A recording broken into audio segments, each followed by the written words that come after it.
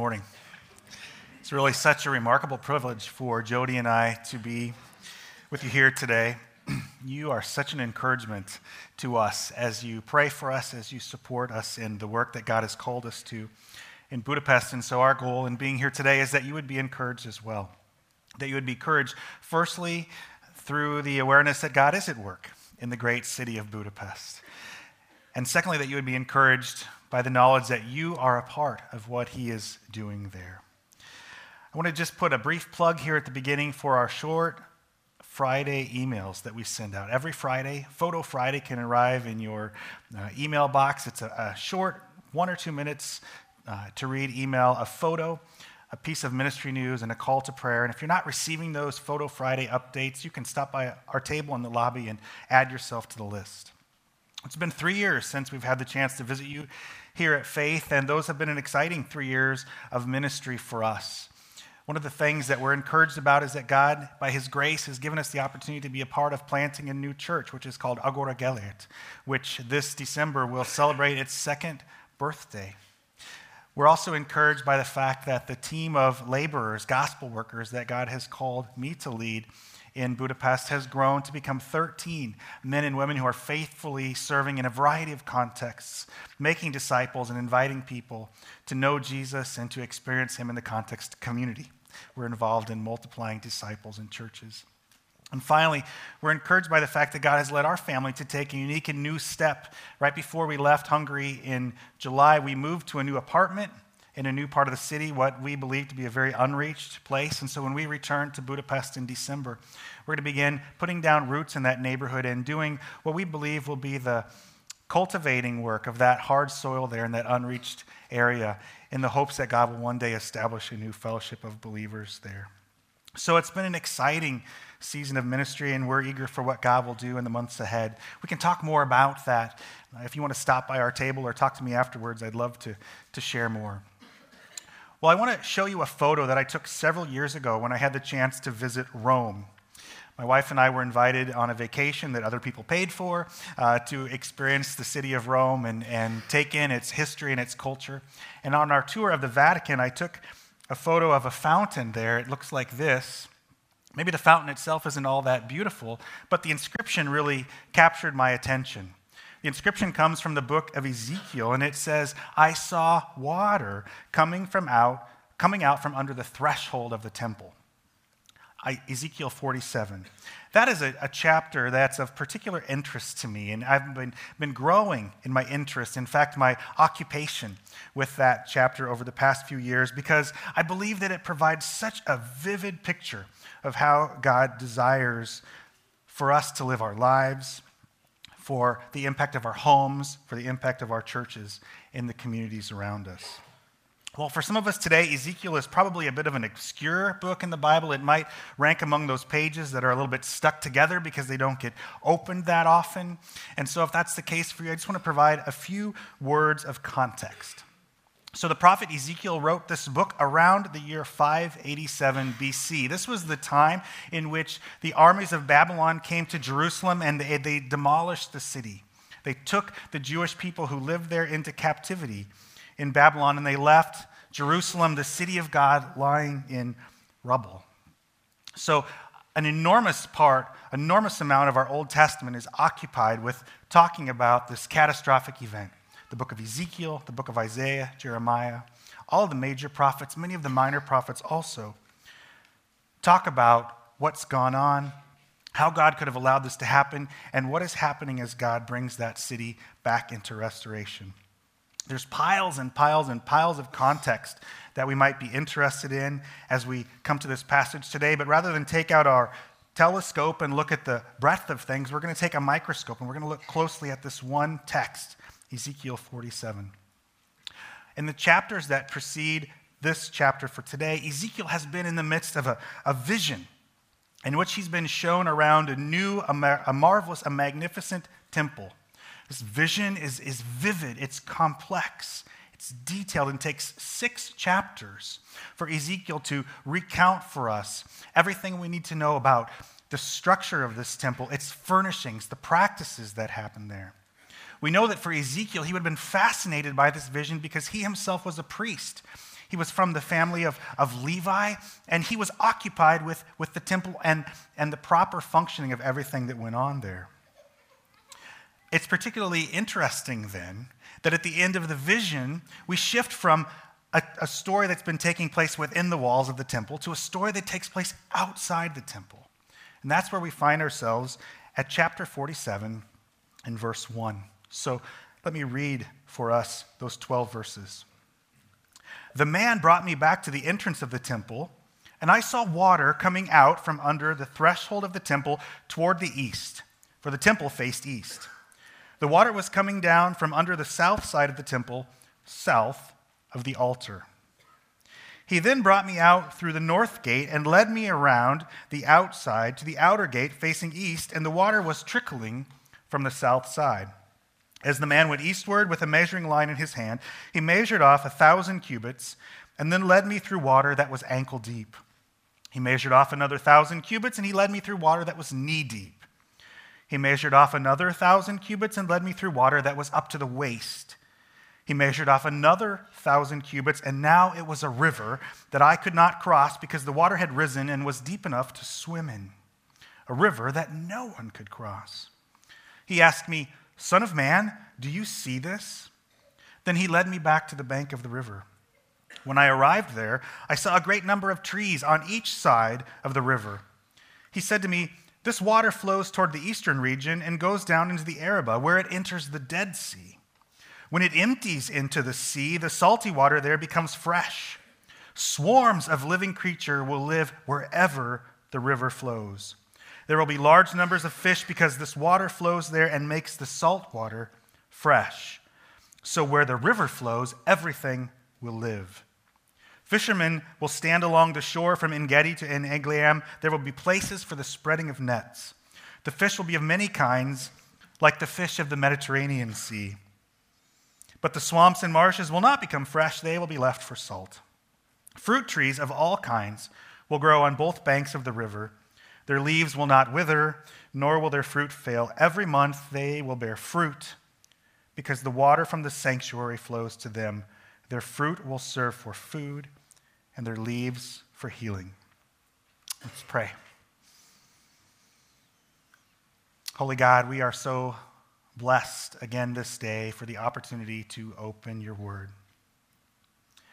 Time and time and time again, we have experienced your word proved to be true, something it says of itself, that it is living and active, that it is sharp enough to pierce to the darkest places in our hearts. Father, we need to hear from you today. We invite your work among us. Father, I confess that I am inadequate for this task today, so my personal prayer is that in my inadequacy, that you would show yourself to us. Be honored by the things we say and do in this place. Be honored by our lives, we pray, Lord Jesus. Amen.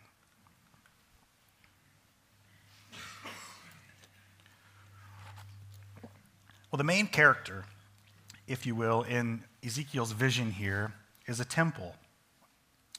And so in order for us to find the meaning that God has for us today in this passage, I want to begin by defining just a bit about what the whole of the Bible means when it speaks of a temple, okay? So first of all, I would say that in a most basic sense, a temple is the dwelling place of God. There have been several of these structures throughout human history. The first of these structures wasn't permanent, rather it was a tent that was constructed during the time of Moses, a tent that was called the tabernacle. That noun for tabernacle being derived from the verb, which means to dwell. God dwelled in the tent. Well, if we fast forward several hundred years, we find that King David has a desire to build on the face of the earth a home for God's presence, an earthly dwelling place for God, a temple.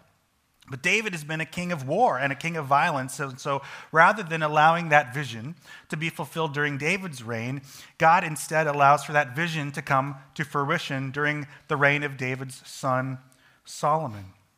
That physical temple is known as Solomon's temple. And that is the temple that was destroyed in 587 BC when Ezekiel is writing his book. When the Babylonians invaded Jerusalem, they brought the entire city to ruins. They hauled the Jewish people away into captivity.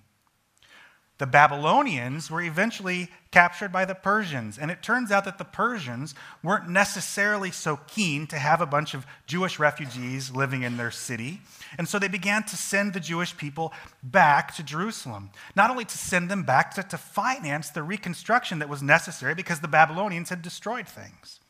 So in our Bibles, we discover the fact that Nehemiah is associated with rebuilding the walls of Jerusalem, and Ezra is associated with rebuilding the temple. So the temple that Ezra rebuilt is known as Ezra's temple, or sometimes as Herod's temple. Why? Well, because Herod, the same Herod who was king when Jesus was born, took Ezra's temple and made it more magnificent. That temple was destroyed as well, not by the Babylonians, but by the Romans in AD 70.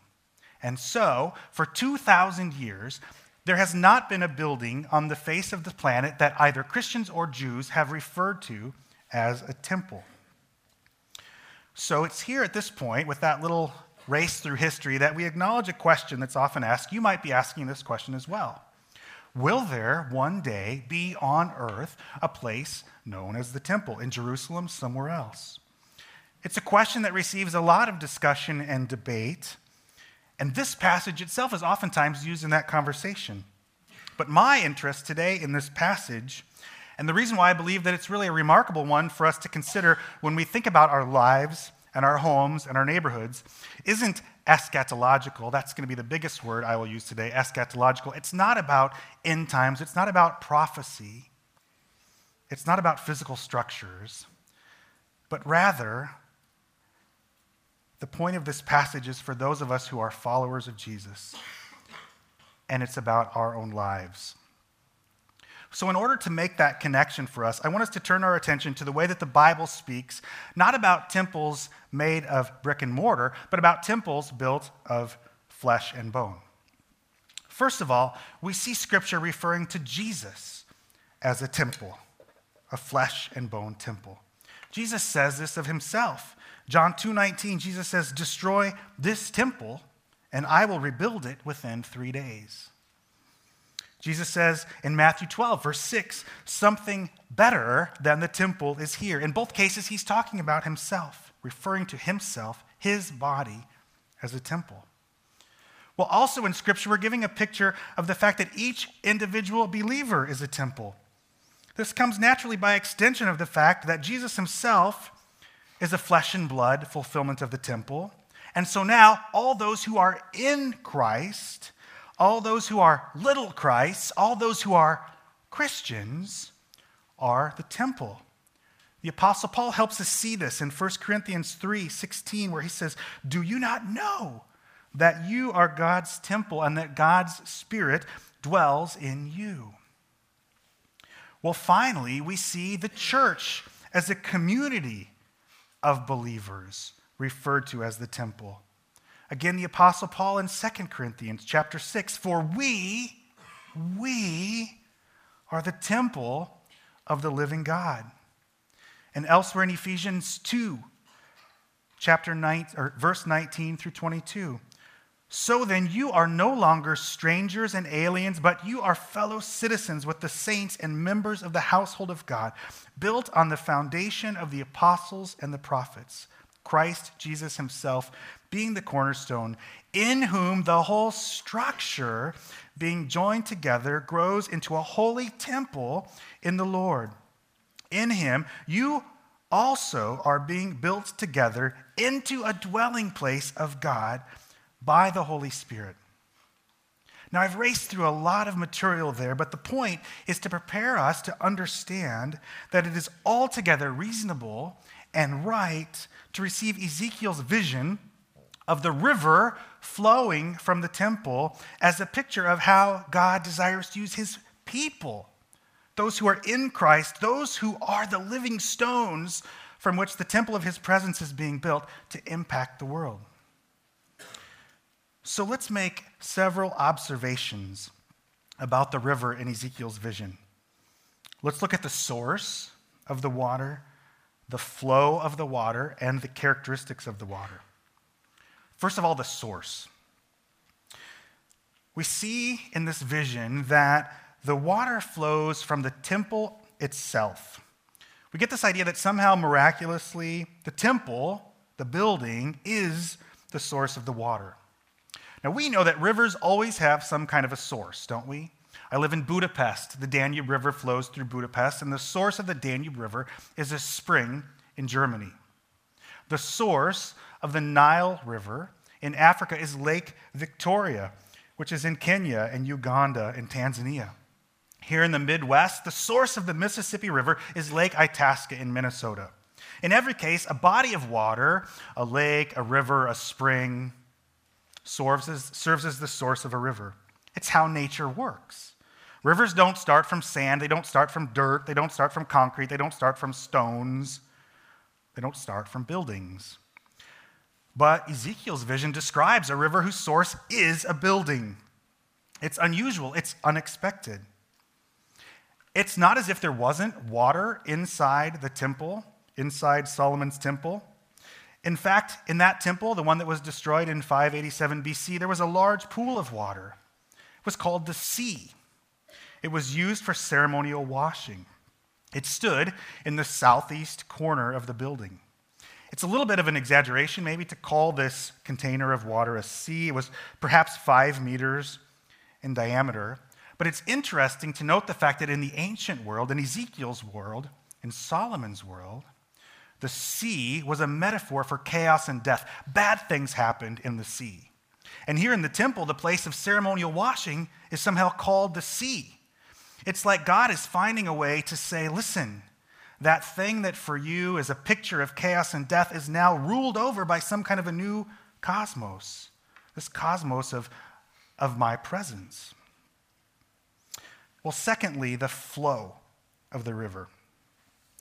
We get this impression that what begins as a very insignificant, really, trickle of water eventually becomes a river that's so deep that can only be crossed by swimming. From the south doors of the temple, where the water was just dripping out, the man leads Ezekiel 1,000 cubits, 450 meters or so, and the water is up to his ankles, another 450 meters, and it's up to his knees. Another 450 meters is up to his waist. Finally, another 450 meters, and the river can only be crossed by swimming. Several places in Scripture, we get a picture of how God's work oftentimes begins with small things, don't we? Jesus talked about a mustard seed, which in his day was the smallest seed that was in ordinary everyday use. People knew how small a mustard seed was, and people knew how large a mustard plant usually grew to be. But Jesus describes a mustard seed that grew to become a plant that was so large that birds lived in it. It's a story of unexplainable, unexpected growth from a very, very small thing, from a trickle of water, a mighty river.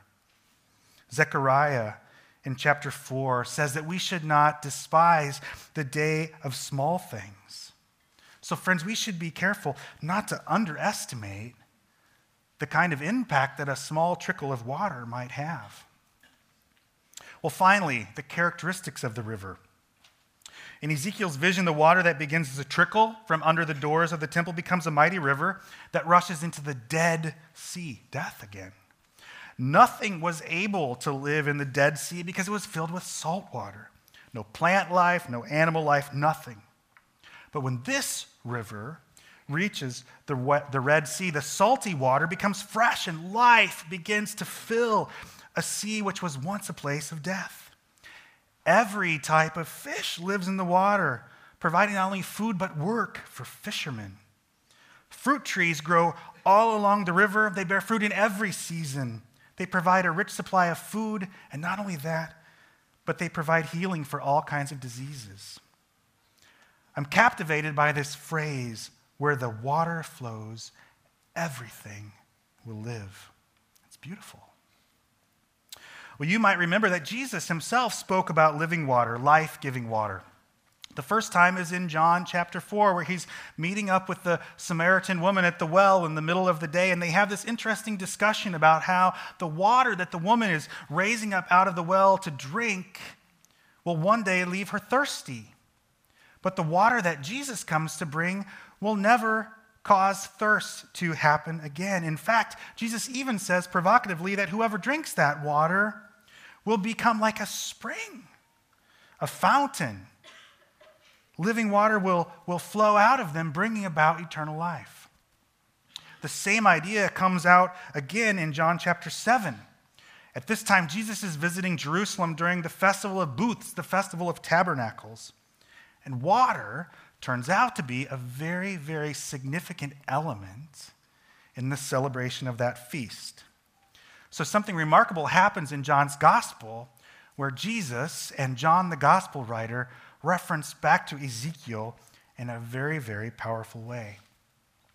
So on the first day of this feast, there's a great procession as all the priests go from the temple down to the pool of Siloam. They're carrying these enormous empty jars of water.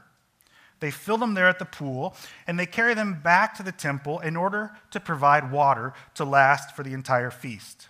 There's music, there's shouts of praise, following the priests all the way down and all the way back. Well, on the final day of the festival, the priests circle the altar 7 times with the jars of water. And on the final circle, they pour the water onto the floor of the temple.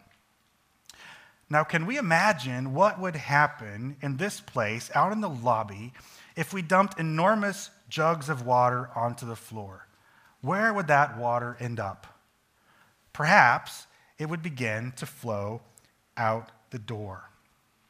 And John shows us that precisely at that moment, Jesus stands up and cries, "If anyone thirsts, let him come to me and drink. Whoever believes in me, as the scripture has said, out of his heart will flow rivers of living water." That's John 7:37 and 38. I don't think Jesus could have made any clearer reference to Ezekiel 47. John goes on to explain for us that in speaking about that flow of water, that living water, Jesus was speaking about the Holy Spirit, the very presence of God that lives inside every one of us who has become a new creation through the work of Jesus. So all of this, every little detail that I shared, if we take it together, it points us towards the understanding that in Ezekiel's vision of the river flowing from the temple, we are being given a vivid picture of how God desires to use his people, those who are in Christ, those who are the living stones from which the temple of his presence is being built, how God desires to use us to impact the world. Those people in whom God has placed his Spirit so that it flows out of them into the world. Well, I'd like for us to draw a couple of applications from this truth, personal and collective. First of all, let's see that the water flows outside the walls of the temple. We've already noted how important the temple was for Ezekiel. He was a priest. He was a temple worker. He was a person who had devoted his entire life to making sure that everything that happened within the walls of this building were done properly, were done in a way that honored God. So I think it's very, very powerful that this picture takes place outside the temple, beyond its walls in the world. Yes, friends, we as individuals are the temple of the living God. But this is not a text about our own private Christian life. This is a text about the impact of our lives. In Jesus' words, this is a text about the streams of living water that are flowing out of us. Likewise, yes, we as the church collectively, corporately, we are the temple of the living God. But this is not a text about what happens within the walls of our church. This is not a text that gives us a picture of our Sunday morning gatherings. Rather, this is a text about what happens as this life-giving water flows out from under the doors of this place, out from under the doors of our home, into our neighborhoods, into Manhattan. This is a text about the living water that springs up out of our lives and floods over the people that God has placed around us. Well, another application. The water brings life. Oftentimes when I stand along the Danube River in my city in Budapest, I'm amazed at the freedom of the water. In Budapest, there are these enormous walls which have been constructed to contain the water every spring as the level rises and to keep the water from spilling out into the city. But if you stand along the Danube and you watch the river, you see how fast it moves. You see how powerful it is. It can carry cruise ships and cargo ships and enormous pieces of trash. Huge trees just float effortlessly down the Danube River. Ezekiel's river is equally powerful, not in a physical way, but in a spiritual way. You see, just as for Ezekiel, who was a priest, the temple was the center of Jerusalem, the center of his life, God's presence at the center of that society. For us as Christians, God's presence is the center of our lives as well as the Holy Spirit dwells inside us. And so from a God-centered life, a powerful river flows. That river has the power to take a dead life and a dead land and make it come alive. When the waters of Ezekiel's river reach the Dead Sea, it is transformed into a place that is overflowing with life. When we hear this, we should be reminded of the transformation that the gospel has made in our own lives as well, shouldn't we? If we are truly in Christ, if we are truly new creations, then each one of us has a story of death to life. In one place, the Apostle Paul describes the transformation in this way, where he says that we were once dead in our sin and our rebellion against God, and at that time he chose us, and he made us alive in Christ. And as Christians, we've become ambassadors of this gospel message. And in fact, we've been given a responsibility that death to life message should flow out of us like a life-giving stream. I want to pose 3 questions as we come to the end. First of all, a question for you as an individual. If you believe that you are the temple of God because his presence lives in you, then how is this life-giving, transformational water flowing out from under the threshold of your life? This is something to think about and pray about in the days ahead. As I've thought about that question in my own life, in my own neighborhood, and the community of believers that I take part, a quote from Lesslie Newbigin, who was a missionary to India, has become impactful. Lesslie Newbigin challenged Christians to live in the kingdom of God in such a way that it provokes questions for which the gospel is the only answer. Live in such a way as to provoke questions for which the gospel is the only answer. So I ask myself, and I ask you, what would it take for people to look at my life, to look at your life, and be prompted to ask some kind of a question that can only be answered by speaking the gospel? Secondly, a question for faith as a community. If we believe corporately that this church is the temple of God because he's building it out of living stones, then how is that life-giving, transformational water flowing out from under the threshold of this place into the community? Friends, it sounds as if that's happening. I'm delighted to hear that. I commend you for how you're thinking about what is flowing from this place into your neighborhood, into your workplace, into Manhattan. And then finally, another personal question just for you. I've mentioned several times today that for Christians, we have a death to life story. And so I feel as if I must ask you, have you experienced the power of the gospel to make that change in your life? All of us were once dead in our rebellion against God, that rebellion that the Bible calls sin. But through Jesus, we can be made alive. Jesus said he came to bring more and better life. We can experience that now and for forever. And from that more and better life, a spring of living water begins to flow from inside of us to the world around us. If you haven't experienced that new life yet, I know that there are many here in this place who would be thrilled to help you learn more. Let's pray together.